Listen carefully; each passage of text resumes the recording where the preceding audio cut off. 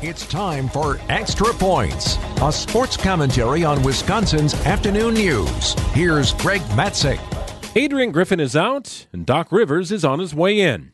We'll dip into the Talking Head sports shows, and you'll hear mixed views on the soon-to-be official hiring of Rivers.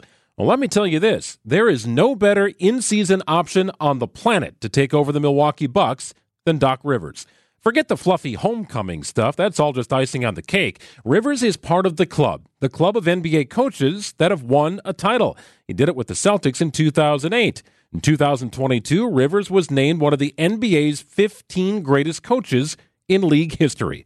The knock on Rivers is that he hasn't been back to the finals since winning that title in 2008, despite leading teams with marquee talent such as the Clippers and 76ers. Well, take a closer look at those organizations, and you'll realize just how dysfunctional they were. All-stars Chris Paul and Blake Griffin hated each other. They couldn't stand each other in Los Angeles. It was a mess.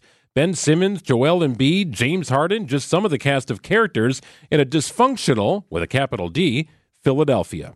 And then there's Milwaukee, a functional, professional organization with players who genuinely appreciate each other.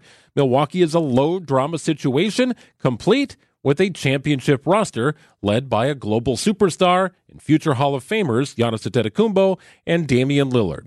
It's very appealing, the Bucks situation, for Rivers. But from the Bucks side, it's also very clear there is no better option on the planet to take over the Bucks than Doc Rivers.